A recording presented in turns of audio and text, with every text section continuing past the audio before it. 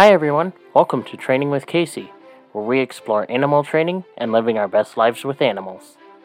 I'm Joseph Laughlin, producer of this podcast, and now, here's your host, Kayce Cover. Let's get started.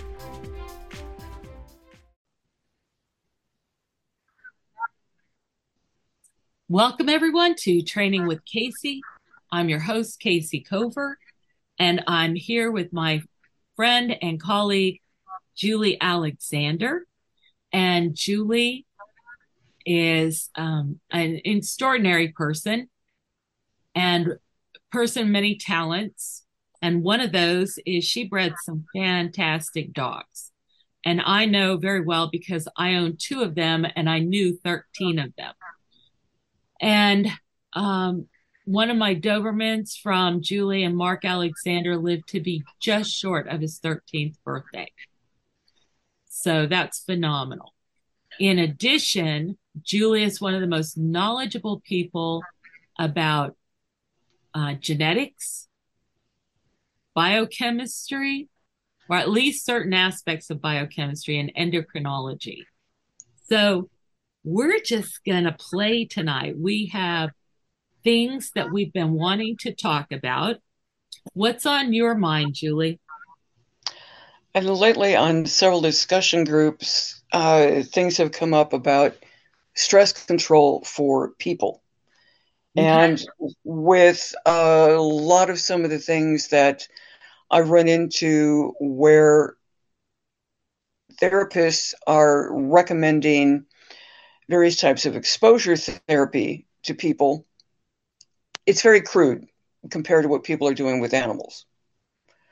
Instead of being able to take it and put it into more discrete steps, break it down into different factors, it could be things like suggesting my roommate has combat PTSD, and at times going into noisy, crowded environments is difficult.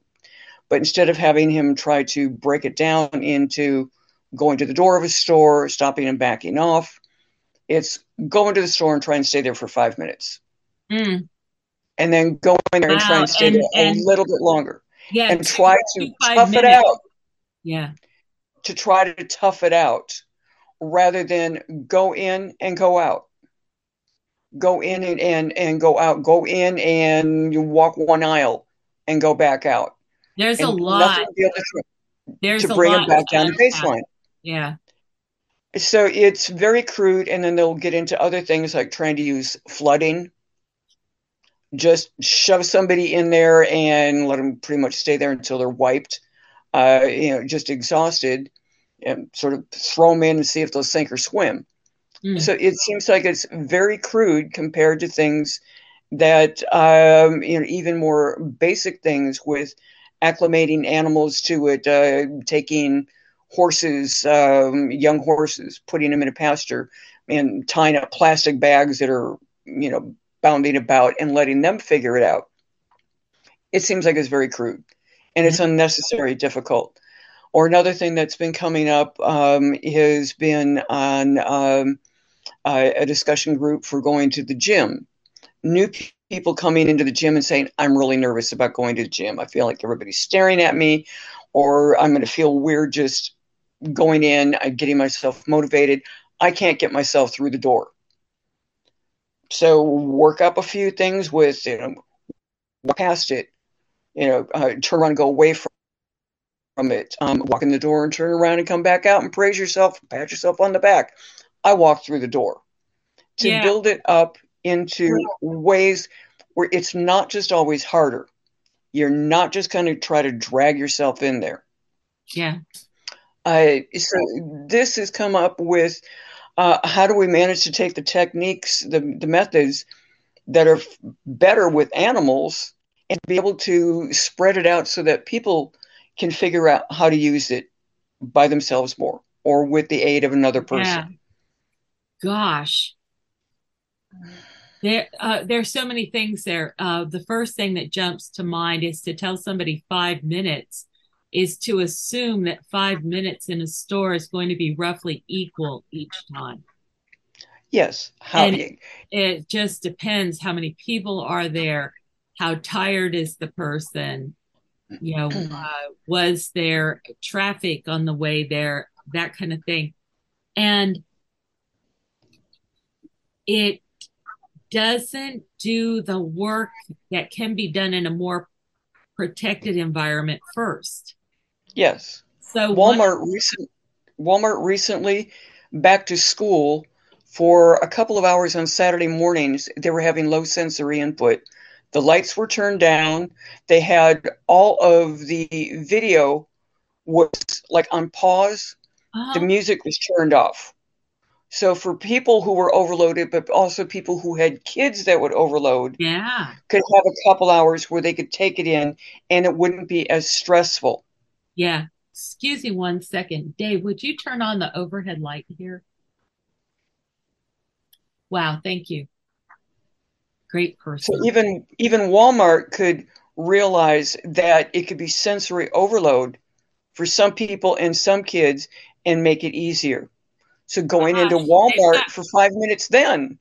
They've got all that video, Yes. their security video, which could be really a great thing to look at to understand this issue. I mean, you're going to see how people respond in various situations. Of course, Walmart is kind of famous for how people present there. But you know what? Walmart has shown surprising sensitivity to a couple of things lately. This is one. But also, I'm trying to think of where it was. I'm not sure if it was Katrina or another storm, but they did such a phenomenal job when they saw that, things were an emergency. They contacted all the first responders, loaded them up with all the supplies and everything that they could. And Walmart told their supervisors that they were going to have to make decisions beyond their normal capacity and to most of all do the right thing. And they were so instrumental in supporting the community through this horrendous crisis. When the government and FEMA and so on couldn't get it together, Walmart was feeding people and giving them water and supplying the first responders. It was really an inspirational story. They deserve some credit for the fact that they are really working at being more sensitive and more part of the community. Give them credit when it's due. Yeah. Okay, so I think it's great that you know our protocol, you're proficient in SATs, and you're also an outstanding dog trainer. And a really good dog trainer has to, at some level, master the fact that you must advance in little steps. And I often say we want to build a pyramid, a really broad base, because as the dog goes up the levels of the pyramid, if he loses his footing, he'll roll down a bit, but he can still catch himself and get back up and keep going. But if you make an obelisk, a spire, and you don't have a broad foundation, you spend all your energy to get more and more and more extended. If the dog loses his footing, it's liable to be deadly. Hard landing. Exactly. But over and over again with SATS trainers, what I see is exactly what you're bringing to us. You know what it can look like. You know what it can feel like. And then you see some other system, and they can be well-intentioned, And it could look to a non-discerning, non-observational individual like they're doing the same thing, but they're not. The devil is in the details. Mm-hmm. And so if we look at what these people are reporting and what we know works, one thing, we coach the student. Mm-hmm. They get direct preparation for the conditions, they get direct support during the trials. Secondly, we plan the trials and we control the variables to the extent that we can. Yes. And to the extent that we exhaust ourselves while we're still in a controlled environment. In other words, we take every trigger that we can imagine and we study that with the animals inside the safe, enclosed environment. Mm-hmm. We take it out from there. And this is so important because when it comes to dogs and so forth, a lot of times the people get into trouble when they go out the door and they start walking and they're going to take even a short walk because you can get pretty far in 5 minutes. And if your animal gets overwrought, overwhelmed with whatever's going on, what do you do? Where can he go? How can he retreat? We really need to find ways to help the animals to feel safe and protected as they keep claiming more and more territory. Yeah. The idea that we don't do this for people is a little bit hard to understand. We don't do it for kids either, do we? No. Details like being able to, whether or not you have a child that is nervous or a dog that is nervous, and you have to walk past something, put the person, the handler, the teacher, the parent between the scary thing and Yeah. you. And how fast do you move past it? You don't necessarily want to go really, really slow and drag it out. Going faster can be a little bit easier, but if you bolt, that can be too scary too. That can get the That adrenaline. takes knowledge of the person. Yeah. And same thing for dogs. You know, some dogs, it would be a relief for them to go quickly past it, like a sight hound. And then other animals might feel like they're getting pulled over their heads. Yeah. Beyond their depth. So being able to read the feedback with it. One of the worst cases of overload that I've ever seen examples of was a documentary sometime back, some years back, on various cell dog programs. Very well intended group of people. They had at least 30, maybe closer to 40 dogs. They come in from shelters. People have gone through, they try and do some basic testing with them. So whatever situation they'd been in, first of all, they'd been in the original situation, came into a shelter, they vetted them, they bathed them, whatever, put them in with foster homes until they got all of the dogs ready. Then they packed these dogs up, took them back into the vets, gave them shots, wormed them, bathed them, gave them flea and tick stuff, and packed them 4, 6 deep in vans, loaded them all up, taken to the prison at once. They had 2 prisoners in one cell for each dog. They paraded all the dogs in at once, like hook them up with them. And then all day long, they're doing things like trying to take them to the cafeteria with them, take them all over. The dogs were shutting down. Yeah. And the guys were trying really hard. Oh, we want the dog to be happy, happy, happy. The dogs are huddled in the bed. They're huddled in the crates. They're trying to shut down. And nobody was saying they just need a break. This is overload. You know, imagine you got like a 2-year-old kid and they're in this racket. They're nervous. They don't know anyone. So they overloaded him. The one dog that didn't shut down was an Australian cattle dog, tough as nails. The guys are out there playing fetch with it all day long. That was the one dog that they flunked out of the program because a few days later, going through the crowd, other people, he was minding his own manners, but somebody passing by decided that they were going to try to reach out and pat him on the head. And he started to pull back, and when they still kept reaching for him, he just air snapped.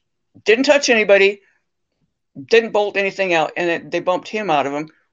He would have been a great dog for somebody who was very, very active because he could handle anything they threw at him and simply said, back off. Okay, so let's pick this up again. Like how to set dogs up for success and how to set people up for success when it comes to variables. Mm-hmm. But I would like to get your input on a very specific thing.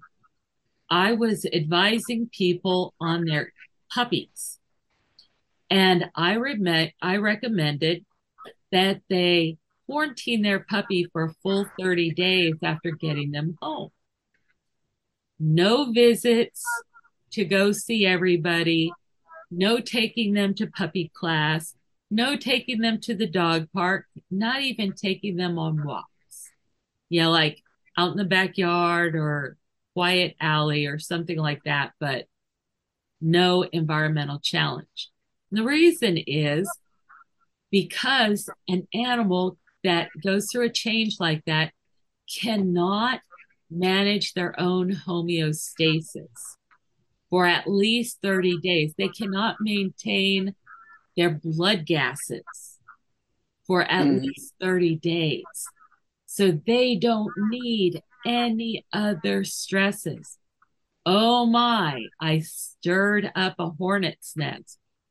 Not really. They were nice about it, but it was pointed out that everybody recommends otherwise. And I said, everybody who's recommending otherwise does not have my training and experience in, medical physiology. They don't. And the testing that was done on the various different lab work that you could do with the animals you were working with at the National Zoo and other things, you could get the physiological things with it. The animals will hide stuff. Right. You can't watch them and tell how they're doing. That's so true. It's a matter of life and death for animals to be able to mask their symptoms. Mm-hmm. And that's horrible because a lot of times you don't know there's a problem until it's too late. Mm-hmm. And another thing that people don't understand is the role of quarantine is not to weed out the animals that somebody sent you that were sick. It is to prevent the wonderful animals that somebody sent you from getting sick. Because all of us are already sick, as it were.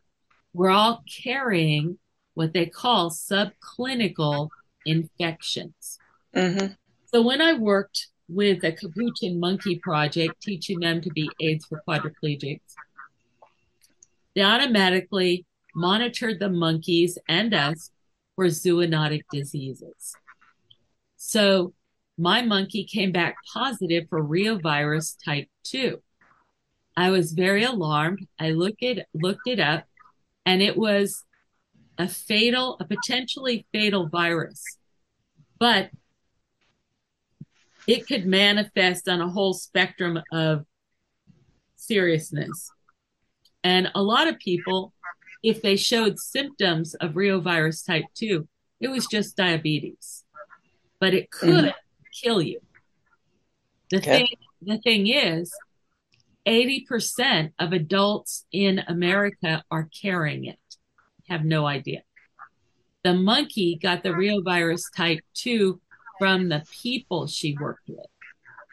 We didn't get it from them.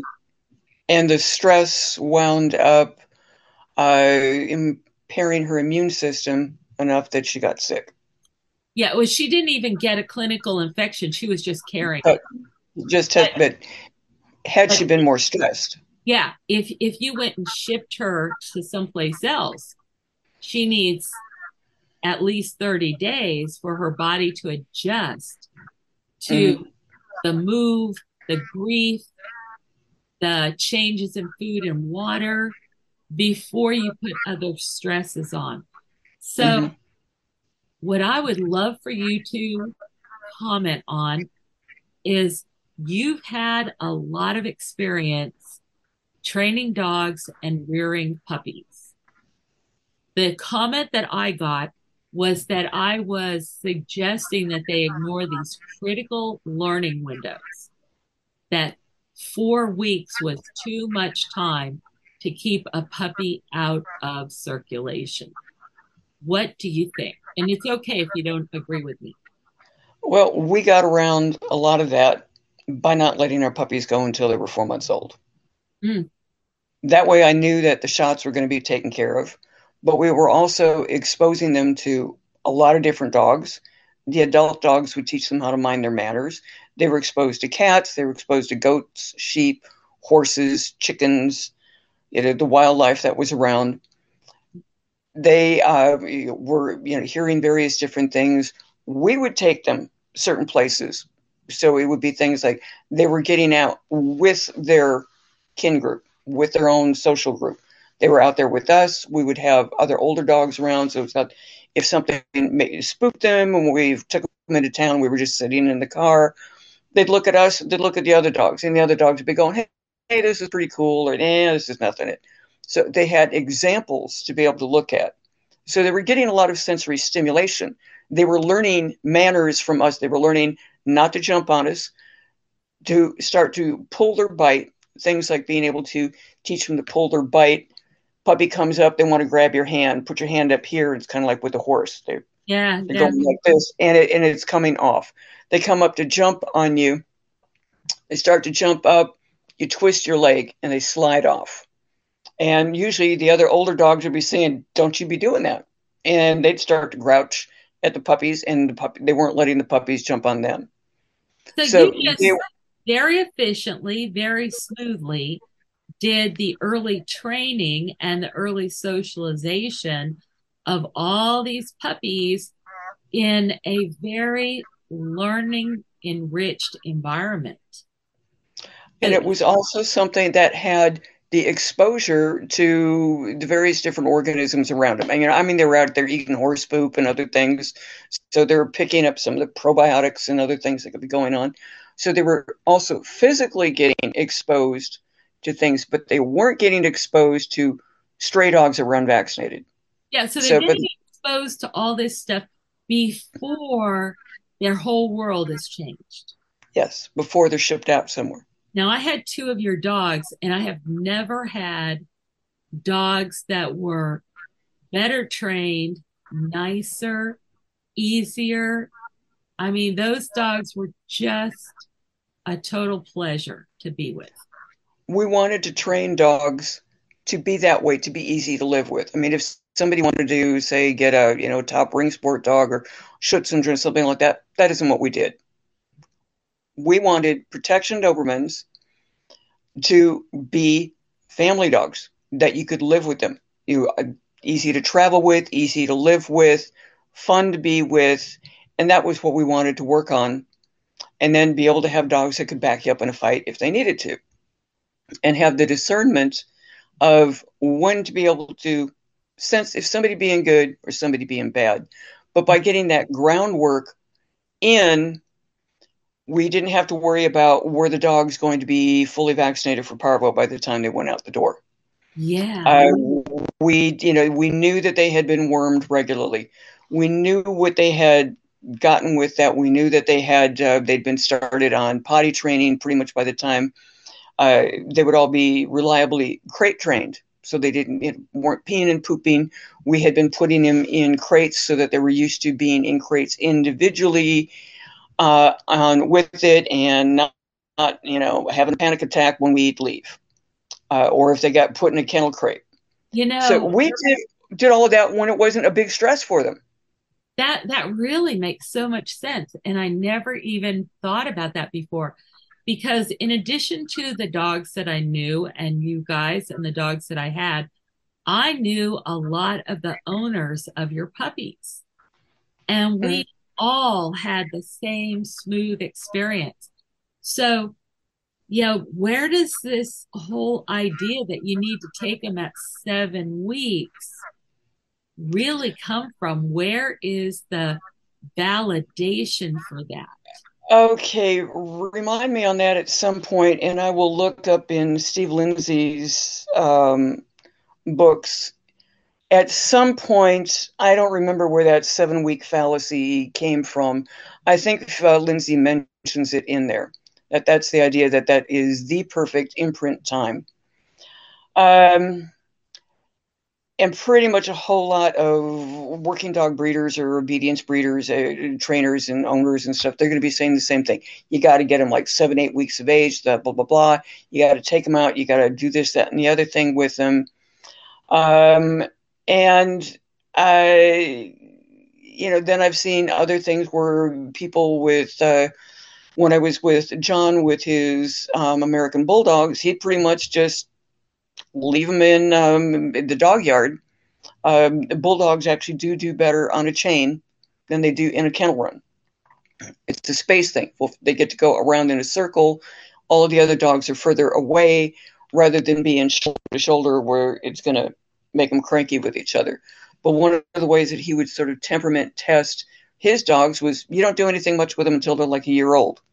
Then you kind of take them out maybe with another dog and go hang someplace. See what they're doing with it. That wouldn't necessarily be the way that he was working with dogs that they were hoping to be able to sell, maybe for police work. Mm-hmm. They had a very different type of thing with it. But when he was at Top's Kennel, it was also a lot of times dogs that they had bred and raised themselves. So again, they had some control over things. They could control what was going on with it, what it was being exposed to. And they did have a graduated program with it. There's been some debate with how much do you really need this really, really early training.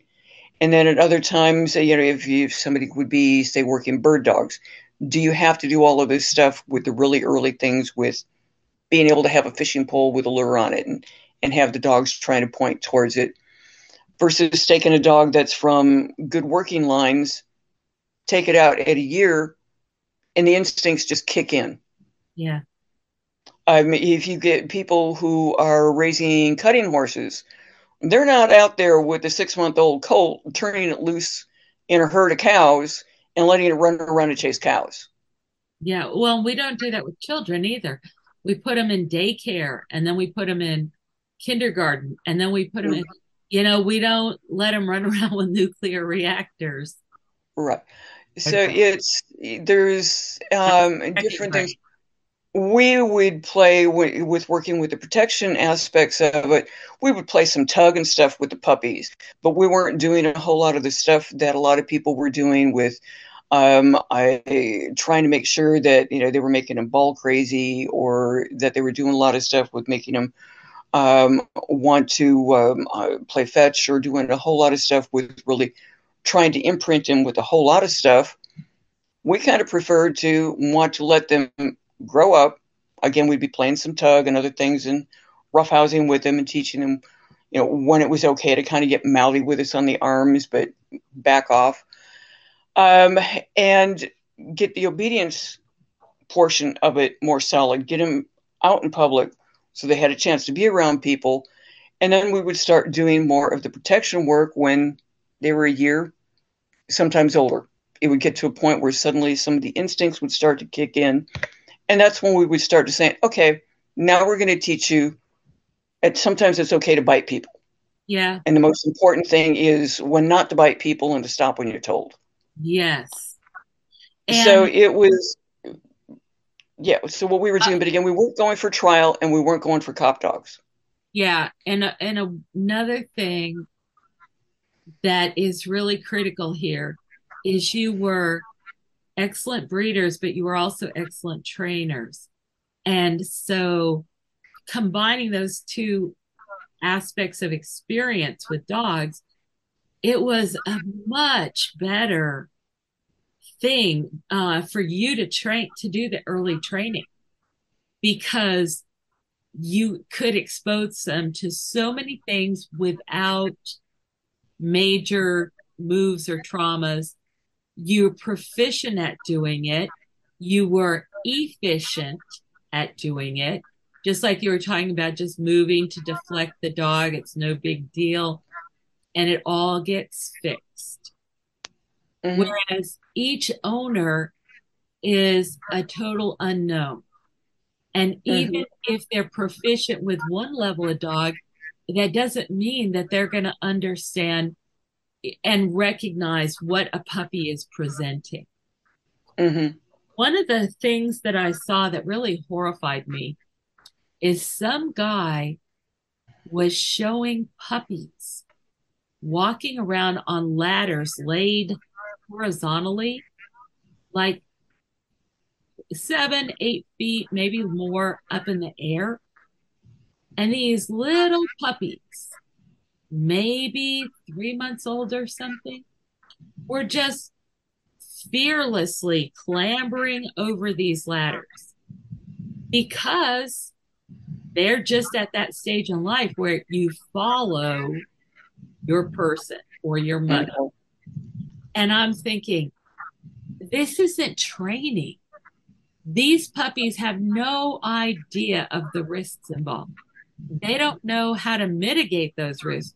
What do you do, dog, if you start to slip through the rungs in the ladder? Is that your culling program? You just fall to your death?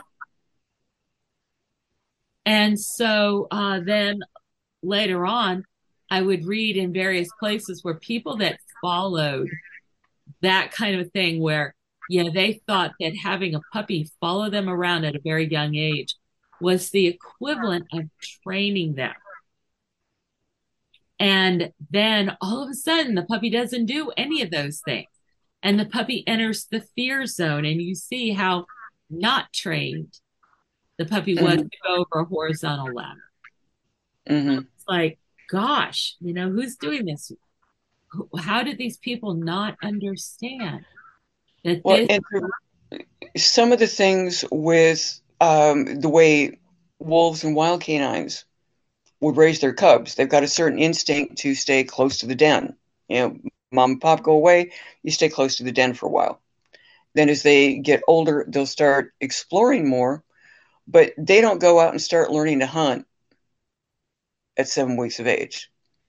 And John Burchard, who had the Salukis, was saying that when they were raising their Salukis, at times, and the way that the Desert Bedouin would be raising them, was you didn't really mess with them.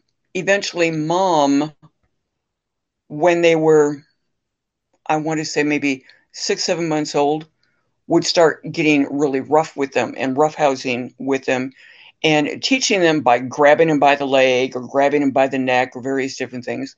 It would pretty much be almost like Mom and Pop were teaching them some of the hunting moves.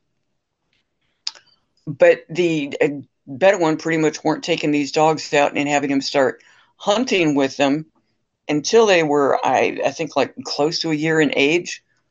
So they wouldn't be skeletally ready for that kind of... For that type of intense sight hound hunting, it was exactly it. It was pretty much that it was almost like Mom knew when they were old enough to start taking out hunting. And it was when they were going to be physically and mentally more capable of it.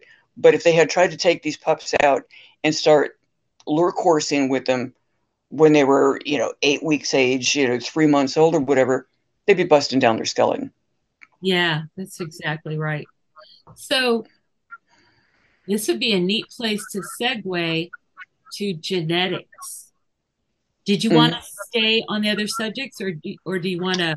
We can get into genetics too. It's, genetics is sort of the blueprint, but then you have the epigenetics, which is sort of like the option switches. Yeah, like what gets read. You've got the encyclopedia here, but that doesn't mean you've memorized the entire encyclopedia and can, recite it. And it's the same thing with genes. You've got this entire collection of genes, and something, and I don't even have any idea what happens with this, but they are finding quote unquote junk DNA in like the original cells that are split, to make the embryo.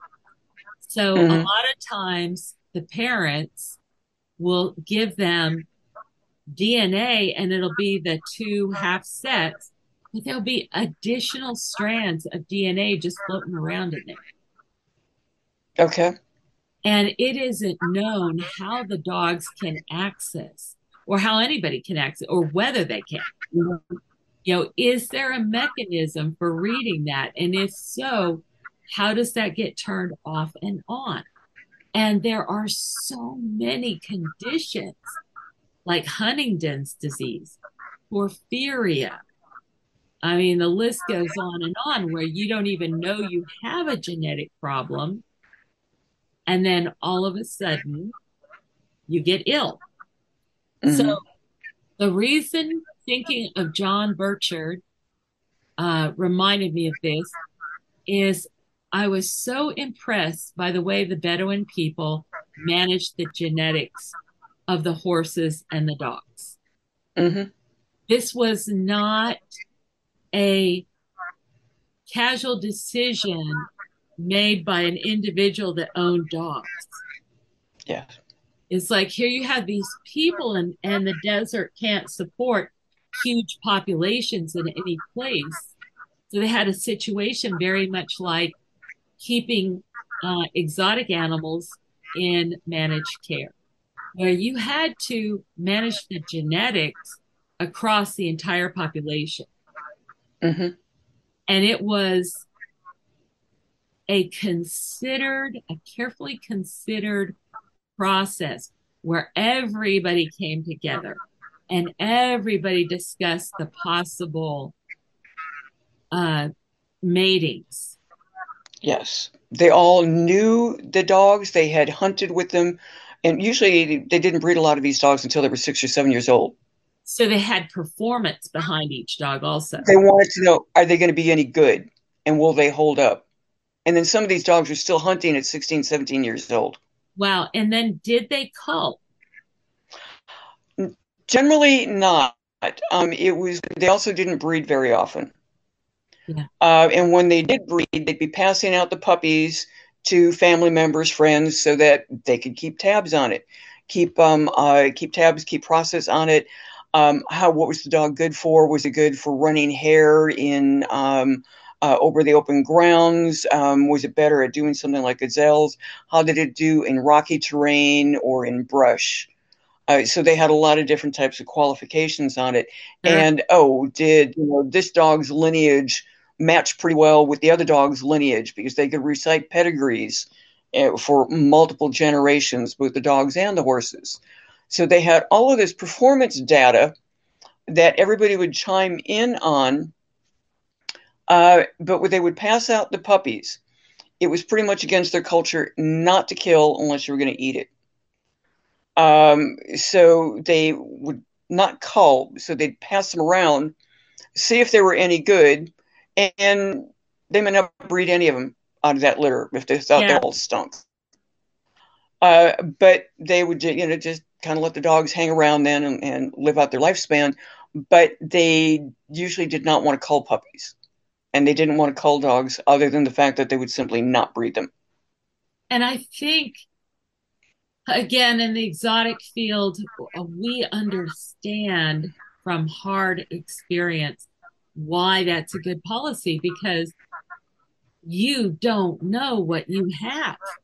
So, for example, at National Zoo, they had a male golden lion tamarin, which were very endangered, and he was an excellent sire. And I think this was in the 60s or early 70s. And he had fathered at least 124 offspring. And it looked great. until his daughters were near-term delivery of their own babies. And it turns out that he had a lethal dominant mutation for um, now I can't hiatal hernia. Yeah. And so as their pregnancy came near term, it would push pieces of gut through the diaphragm. Okay. And they would get strangulated. And the mother and the babies would all die. Now, took a long time for them to know that that was a problem.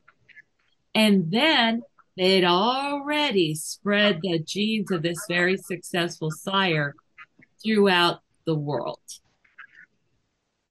So, okay. So now you have popular sire syndrome. Tell us more. Okay, so with the popular sire syndrome, in quarter horses, it was impressive. Okay. That was the stallion. That was the stallion that wound up having a gene for. It was something that was winding up causing muscle tremors, which would make them muscle out really good. But when they got stressed, and particularly if it was reinforced, they could be having young horses that would basically wind up collapsing and dying at a show because of bouts of diarrhea. They would just be collapsing with it. So that almost sounds like malignant hyperthermia. But anyway, go ahead. Whatever it was, I don't recall just exactly what the gene was, but it was traced back to this stallion. He had become this popular sire, and then particularly when they started, doing some line breeding down the line and reinforcing it on each side. So they were coming up with young horses that would be dropping dead at horse shows. And it got to the point, I think the quarter horse industry at one point went down to genetic tests for saying it's like, okay, we'll register them and you could breed it to like a non-carrier. And then I think they realized that it was still giving a problem. And I think at one point they had talked about completely banning anything carrying that gene. Wow. And basically had to wipe it out. And then the other one in dogs was going back to Splash, the Springer Spaniel, and the epilepsy type things that he was having that was giving him the problems with the aggression. And he's the only dog in that litter that that lived out his natural lifespan due to his owners being very diligent with keeping him on the diet change and the changing his lifestyle. He's the only one that wasn't put down either for aggression or seizures. Okay. But it went back to this popular sire who was carrying a gene that was giving seizures and leading to Springer rage syndrome. So they turned it back to him. So a little side trip there. Here's a deleterious gene, a harmful gene that's being fully expressed, and still it can sometimes be modified and mitigated, softened by, I don't know. Yeah, environment. I was going to say, I don't know if we could call this epigenetics because it didn't necessarily change the gene or change how the gene was read, but it changed how the gene was expressed. And it was mitigating the factors that would make it worse. So it was the whole management that they had with him, changing the training schedule, changing the diet, adding a 5-HTP to help keep him calm, but being able to change his whole environment. He couldn't play fetch with the other dogs. That would get him wired up. But they could take him out and hunt quail all day, and he'd zone out. And he couldn't compete with him. This was also an early perception modification dog. Yes. So going at it from, many different aspects, all strategically formulated to help this dog thrive. Mm-hmm. It's not enough to have the genes or anything else. Now, with these popular sires, two questions come up. Is the female just not so important? Well, it's not even so much necessarily that. It's just a whole lot easier to be able to send sperm worldwide, or breed a male to a whole lot of females. Unless they start getting into something where they're harvesting eggs, the way that they've been doing with, I'm not sure if the thoroughbreds are allowing that, but I think some other breeds of horses are doing it, and they're doing it with, say, some cows. You get a top cow, and they'll harvest eggs and transplant embryos. Oh, for goodness sakes. That makes So sense. it has more to do with that. But yeah, definitely the female will make a difference. One of the reasons that they were getting into some stuff with doing some line breeding is that there was a popular line breeding where if you bred a female to her, let's see, I think it was maternal grandfather, you would basically be getting to the point where you had a very good chance of getting closer to what that male, say you had a male you thought was really great. If you bred his maternal granddaughter, related to him on that side, she would be carrying the X chromosomes, more likely to be able to get the X chromosome that he was carrying, so that you'd be more likely to be trying to get something closer to him. But that's the kind of thing that you can't get away with for too long. You start getting into losing too many genes. Yeah. And particularly some of the genes you're going to be losing that are critical are ones for the immune system and for metabolizing and excreting toxins, the enzymes that you're needing. Right. So you wind up losing too many genes. Do you know any markers for those traits? Okay, so we know that blonde and redhead are dilution factors, so you're going to have more immune problems with if people choose those color codes. If people choose blue dogs or gray dogs, however you want to call it. In Dobermans, what you wind up with the blues and the fawns is a lot of times they'll wind up losing their hair. They may have partial hair loss. Some of them will go basically completely bald. Wow. And that's different than the white Dobermans. That's an actual very specific gene mutation. I think they were getting to the point where they were calling it Z factor. And it's sort of a semi-albino. It can be various different shades with it. A lot of them are flaky.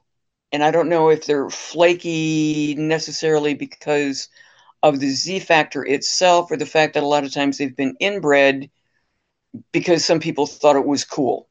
Well, that's the white tigers, right? So yeah, some Maharishi in India gifted white tigers to the National Zoo. So they bred them, and all of a sudden decided they were not going to breed anymore because these tigers had, first of all, the dilution factor. Their stripes were chocolate brown. Their eyes were blue. Their heads were narrower. They were much more susceptible to stress and conditions of stress. They were much more likely to get upset by things and to have accidents and illnesses. And finally, they just said, there's a reason this is rare in nature. Yeah. And so they quit going for that. Then you have individuals. I remember Siegfried and Roy, all respect to them. They obviously love their animals, but because of the showiness, a lot of these people wanted these white tigers, regardless of the fact that it was not beneficial for the tiger itself. Yeah. So other places we see this, and some of these we don't really have anything to do with it. Cowlicks on cows, brown coats on Chesapeake Bay Retrievers and labs. Do you have any experience? No, I've not heard anything whether or not there's any good data on that.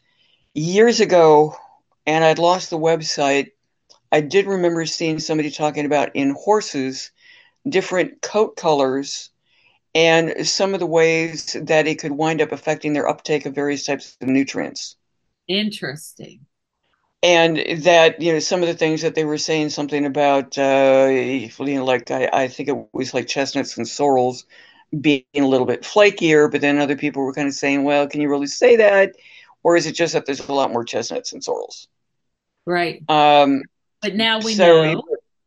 They were that, getting, there can be factors like that. Well, and less myelin sheathing yes. in red coats, so that the whole term of a hothead actually has some basis.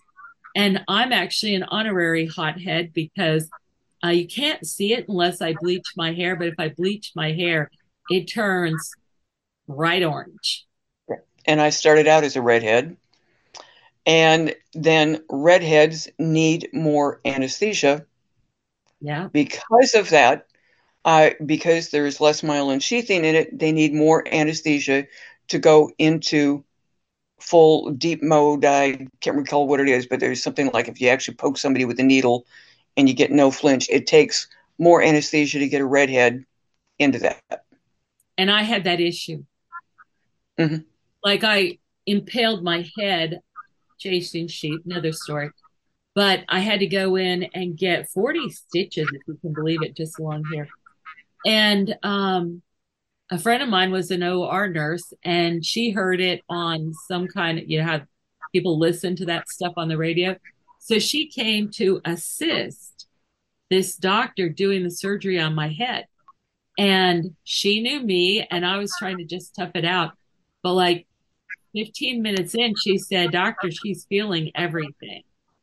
And they had to give me more. And you know what?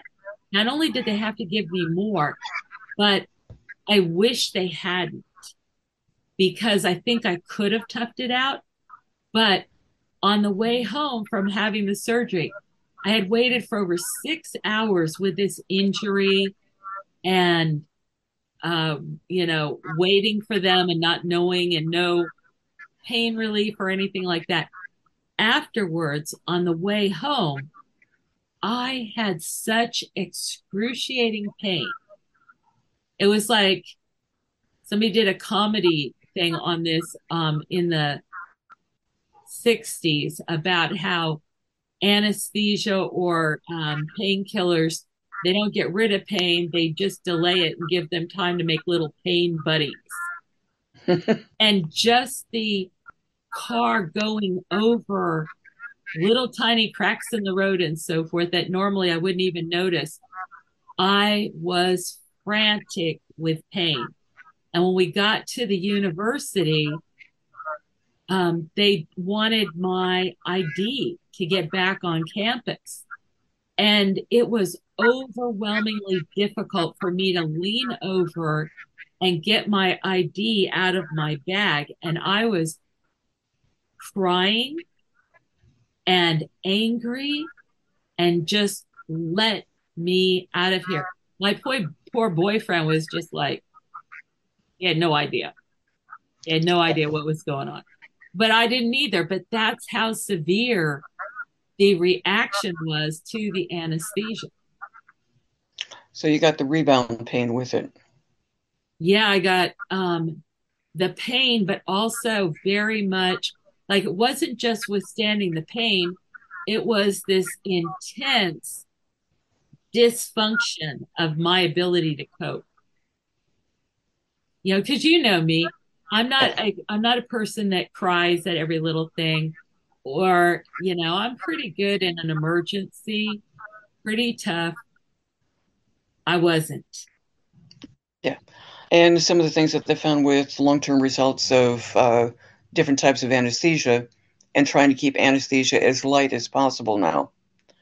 But yeah, various different things, and that can be genetic too, how your body will process and metabolize and excrete the various different medications, Yeah. whether or not it's gas anesthesia, IV, an oral pain pill. These are all very different. And now they're starting to find out with that, yes, indeed, blondes and redheads do have a tendency to really react to various types of medications, not excreting them as well. I Yeah. have a problem with the high salicylate, Okay. aspirin, and also foods. I Yeah. can't use a whole lot of various different types of essential oils, mint and clove oil, high in salicylates. It'll wind up giving me a toxic reaction. Interesting. And all the nightshades, right? You can't do. I don't do very well with a whole lot of the nightshades. So this is similar to being lactose intolerant in that it is low levels of the enzymes needed to excrete them. A possible hypothesis is that in the Northern European diet, when there weren't a whole lot of vegetable foods during the winter, it was a way of conserving good nutrients.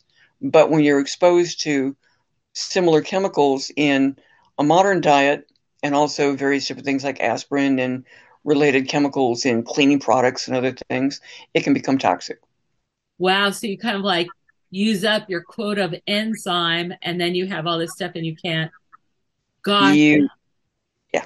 Now, here is a very serious one that people haven't started to grapple with, and we need to get on it. And oh, by the way, folks, this is a reason that we need to have marine mammals in managed care, and that is the absence of a specific gene that regulates for the production of an enzyme that breaks down organophosphates. So, since I wasn't expecting to talk, I think it's the HPO1 gene, but I can't swear by that. And but it's the gene that caused marine mammals to have shortened or missing back legs. And it's funny what does have this gene and what doesn't. It's not exactly predictable. But because of the fact that this gene is associated with a failure to be able to detox organophosphates, it is now projected by some scientists that by the turn of the century, all cetaceans, which are whales and dolphins, all sirenia, which are dugongs and manatees, all sea lions, most seals, and a lot of the animals like sea otters and other kinds of otters will all be in risk of being extinct. Because at the same time they have the susceptibility, the oceans are becoming increasingly polluted.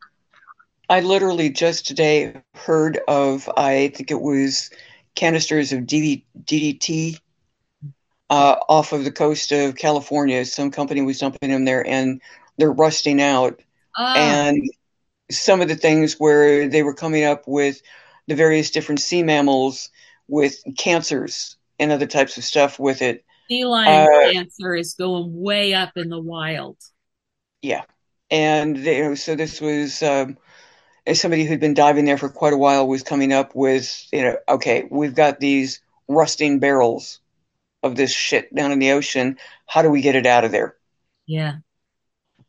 So finding the ways to be able to clean it up. So there's so many things that are in there. Other things that are going on with the possibility that birth control pills being excreted, not being broken down in wastewater, are causing fish and amphibians to become hermaphroditic. Oh, yes. So, being a marine mammal person, I was always hanging out at the aquariums and everything. Did you already know that there's whole species of fish that will either go through a male and a female phase or go back and forth between them? I hadn't heard of going back and forth, but I had heard of some starting out one sex, and then as they reach a certain age and maybe a certain status within whatever, they'll flip and become the opposite sex. Yeah, and some of them can go back. So in the Chesapeake Bay alone, the entire lamprey and American eel populations, both, if like this data is from the 90s.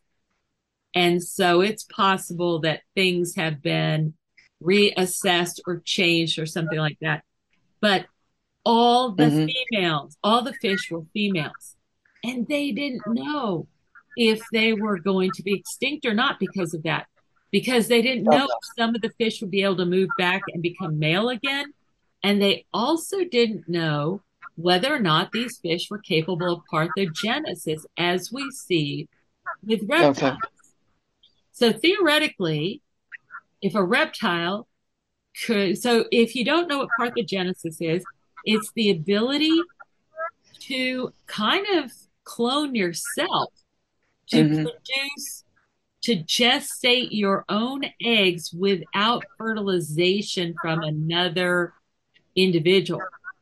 And you're going to produce all female babies, and they will have all the essentially the same genes. Although, there's always possibility that something could misdivide. You could get some extra this or that, or missing something. But basically, these would all be copies of the mother. So they're missing that incredibly important biodiversity that the male gives to his offspring. Mm-hmm. So, wasn't there a Komodo dragon that came Komodo up with dragons can do this, and I forget who else. I think it might be bearded lizards, but anyway, there's more than one kind of reptile that can do this. So, can fish do this? We are not the world's experts, or even if we are the world's experts, there's a lot we don't know. Okay. How these things play out over time and over different circumstances is a scary story that we are scared to know the end to. So we're messing up with the hormones on so many other ways. Another thing, getting back into genetic expression, just because two cells have the same DNA, they might even be sitting next to each other, they may not have all of the same genes active. That's right. In particular, one of the things where I had heard where this was expressed was in diet. Okay, say somebody is eating a diet that is fairly high in dairy, and they can produce a certain amount of the lactase enzymes. Their body will start activating enough of the cells that produce that enzyme. As it goes further down along to the intestines and there's less of the milk to get there, there's no point in having those genes activated in those cells because there's not that much milk for it to act on. Oh, so even in a single individual, you would have it being activated in certain regions of the body and not in others. Right. And then if they increase the amount of milk that they're eating and it's going further down, then the body, it may take a little bit. They may have some gastric upset for a few days, but then the body will start activating. It's like it's actually unrolling the sites of the DNA, the gene, where it'll start to activate the production of it. Then if you stop eating that much dairy, it'll get to the point where it's saying, well, we're not going to waste the energy keeping this production site open, and it'll go dormant again. Wow. And I think that's also going on in various other parts of the body with endorphins. The receptors for endorphins, it's the production of the endorphins in a weird cycle. It's receptor driven. You can end up with endorphin depletion syndrome. Under enough pain or under enough stress, the body will use up the endorphins faster than it can produce them at that time. But in a nasty, vicious cycle, when the receptors aren't getting enough of the endorphins with it, the body will say, well, they're not doing anything. and it'll kind of shut down and mothball some of the receptors. So trying to jumpstart production, you have to push the body a little bit harder, drop it below so it sort of like triggers the thermostat, and then there'll be a surge that'll bring it up a little bit higher. The receptors will start to wake up. Oh gosh, So this is another whole subject. Regulation, dysregulation, regulation, feedback cycles, like addictions. Okay, we've got to talk again, Julie. okay. Now, before we leave tonight, because if you can believe it, we've been on for over an hour. It seems like a few minutes. But we started out talking about perception modification. And then we talked about genetics. And now we're talking about the reading of genetics and the management of genetics. And I would like to say something about perception modification before we end. But I would like to ask you, if you were advising the zoos of the world, for example, in how to manage the genetics of these animals where we may not have 600 diverse individuals. And you know that you're going to have some animals like this golden lion tamarin that had a lethal gene. So that one is pretty much, you can't let him breed. But there are a lot of non-lethal variations that may not be optimal. Do you have a way to decide when you remove something from the gene pool? That's something that came up on some of the dog breeding discussion groups years ago. And one of the things that came up was, well, first of all, I'd probably be saying do everything you can to put sperm and eggs of every critter that you can. Put them in cold storage, put them on ice. Save the genes. Because even though, now one of the other things on that tamarin would be to find out, did that happen every single time?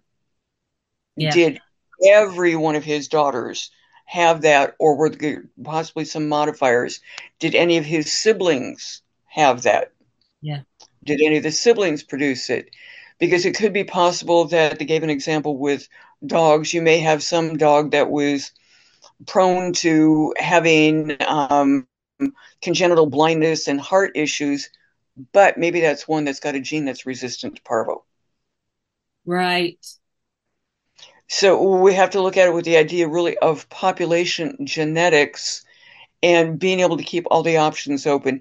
Maybe that one's a piece of crap for a whole lot of other things, but there's so many things that might be going on with it.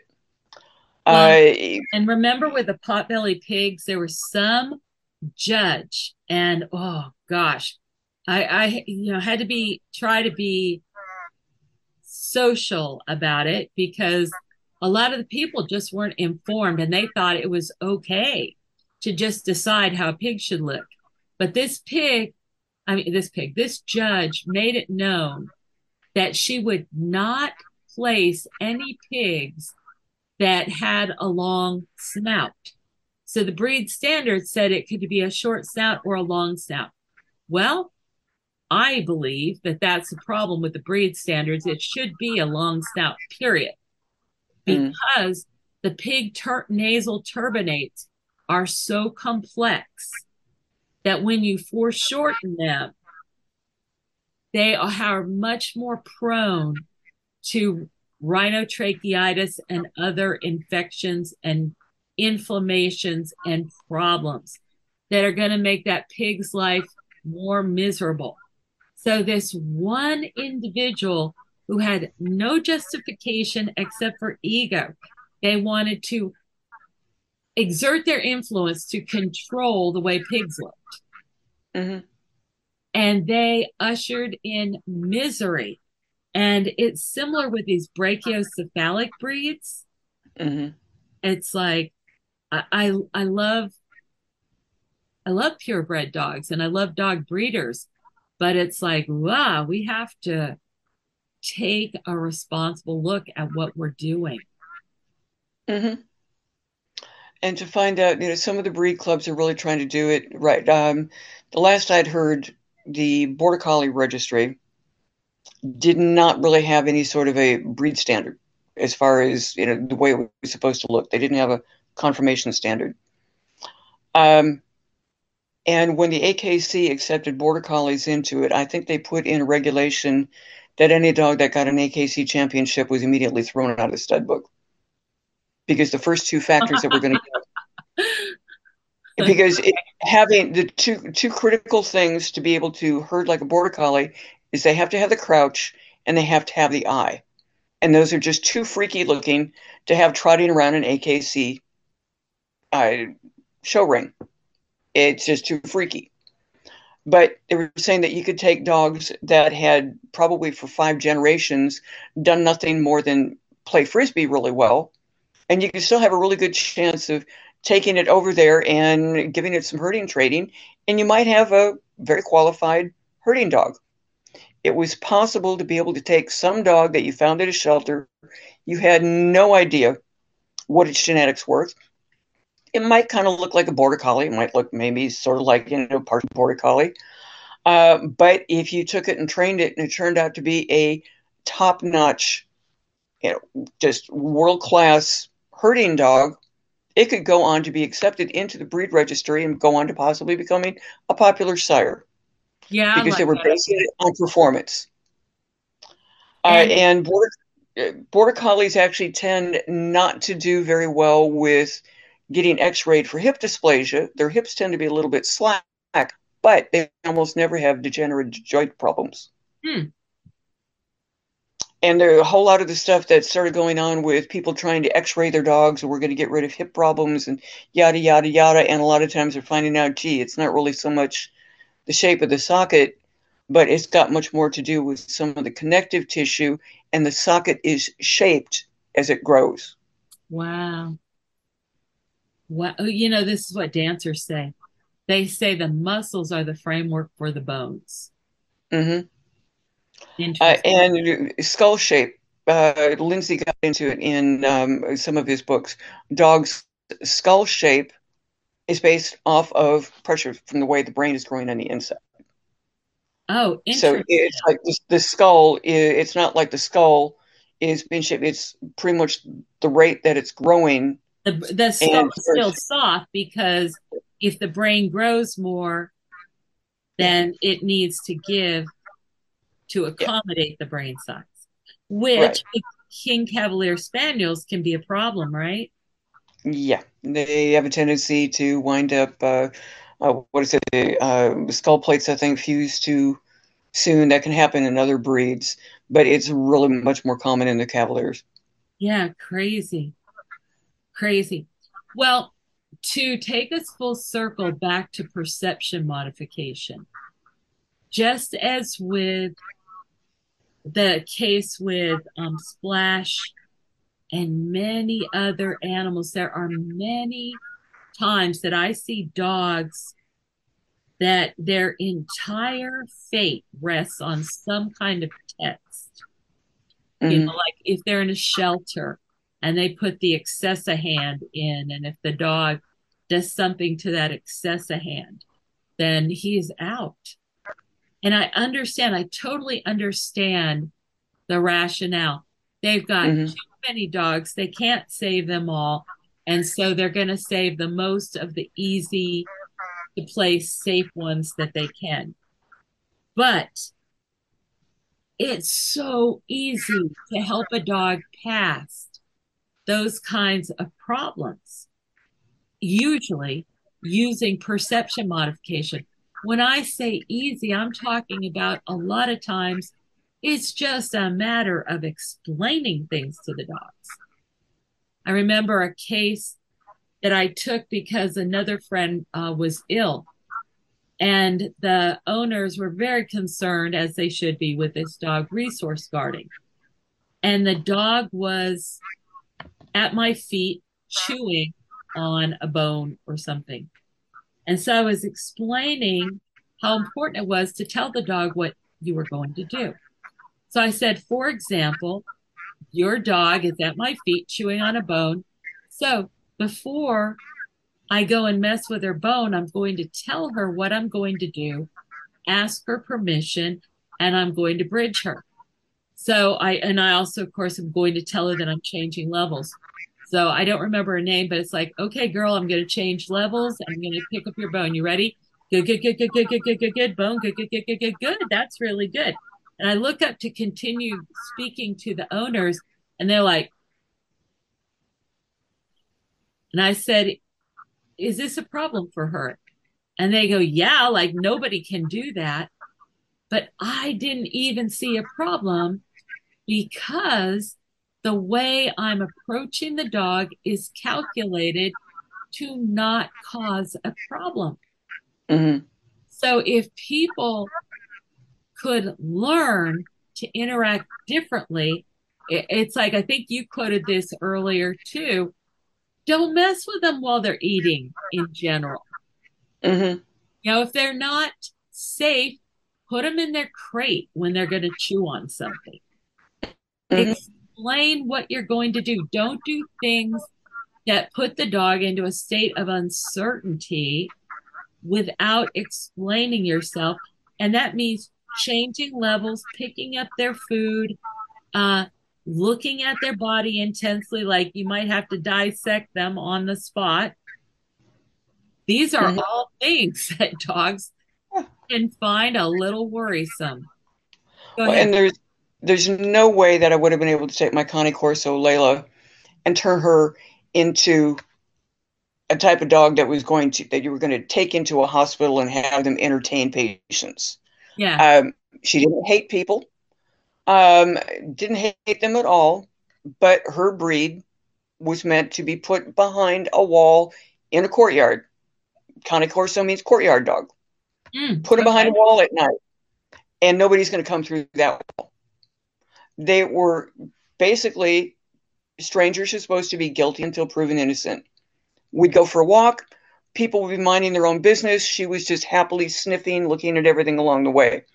But if anybody would start to try to stop, and if they want to stop and chat, that was fine, as long as they weren't staring at her or me too much or getting too close. And particularly if anybody would try to reach, you don't try to Right. reach them. And even then, it wasn't like she would be just out there trying to eat them. It was like she would come forward and jump and bark and grouch and basically say, back off, whichever, the few times it happens, like everybody did. And then she'd keep an eye on them. But once they got, pretty much like 8-10 feet away or whatever, she'd go Yeah. back to ignoring them again. Didn't hate them, didn't hold a grudge. She Yeah. was just very clear on, you don't do this. For me to introduce her to somebody new, we'd go for a walk. She'd be on the other side. But as long as we were kind of moving and I'm chatting, she's kind of going, okay, mom thinks it's okay. So, and she'd kind of keep an eye on people for a while.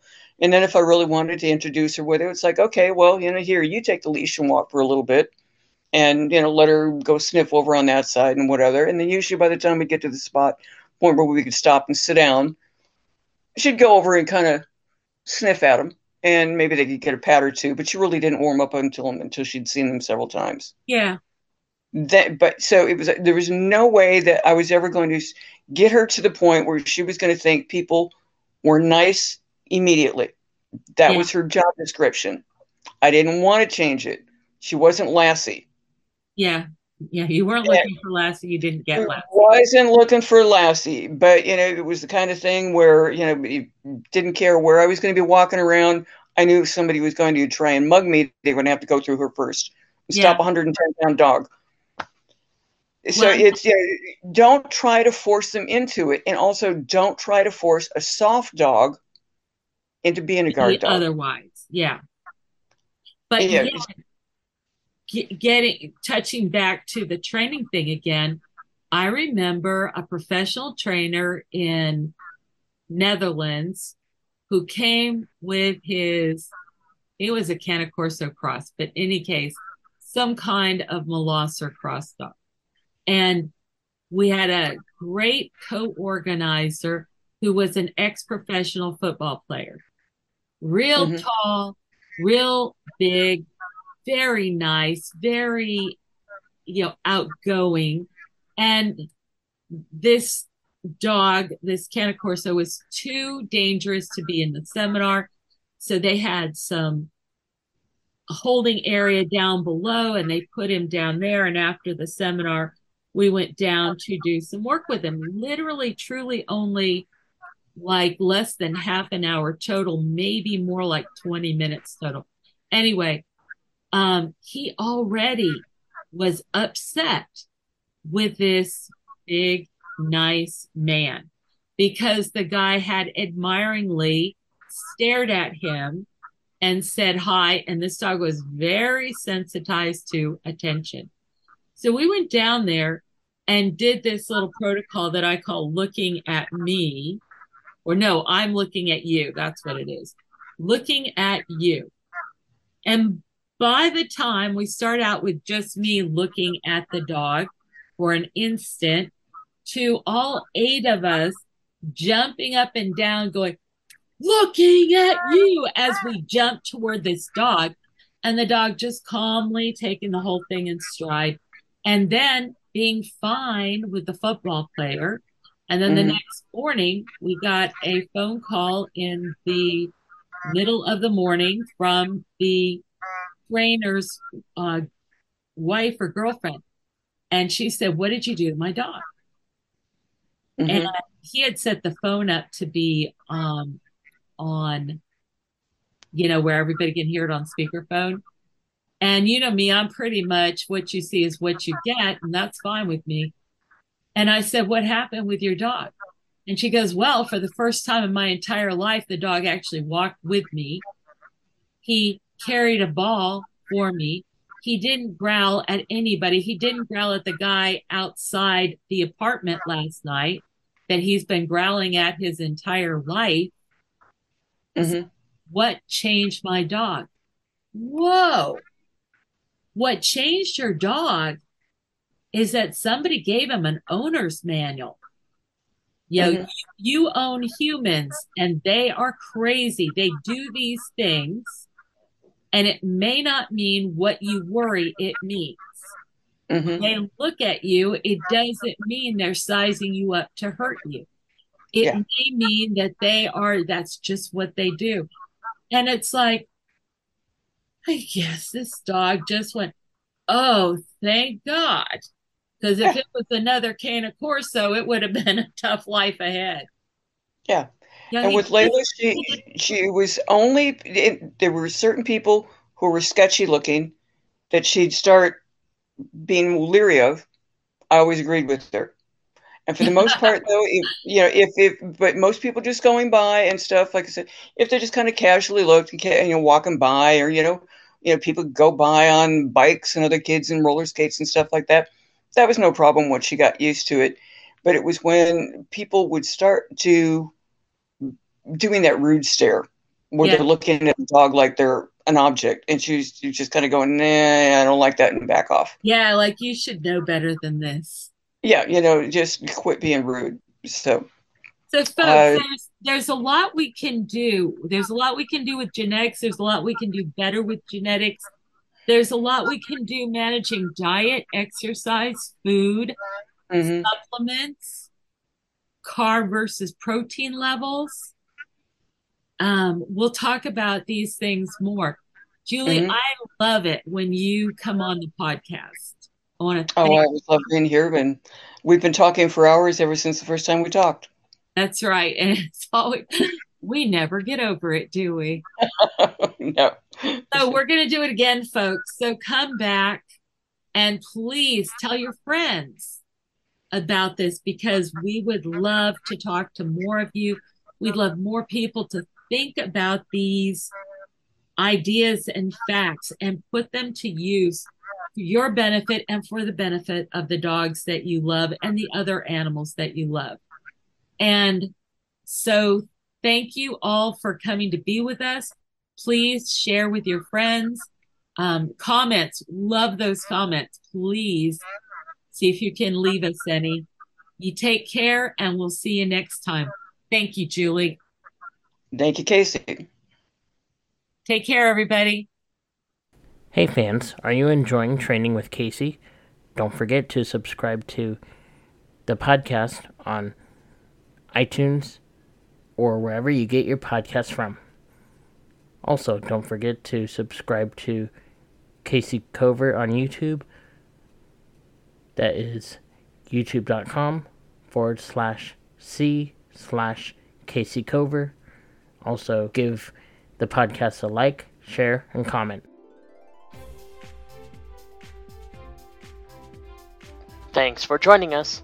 Come back for more news and views on animal training and living with animals. Stay at the top of the pack with Kayce.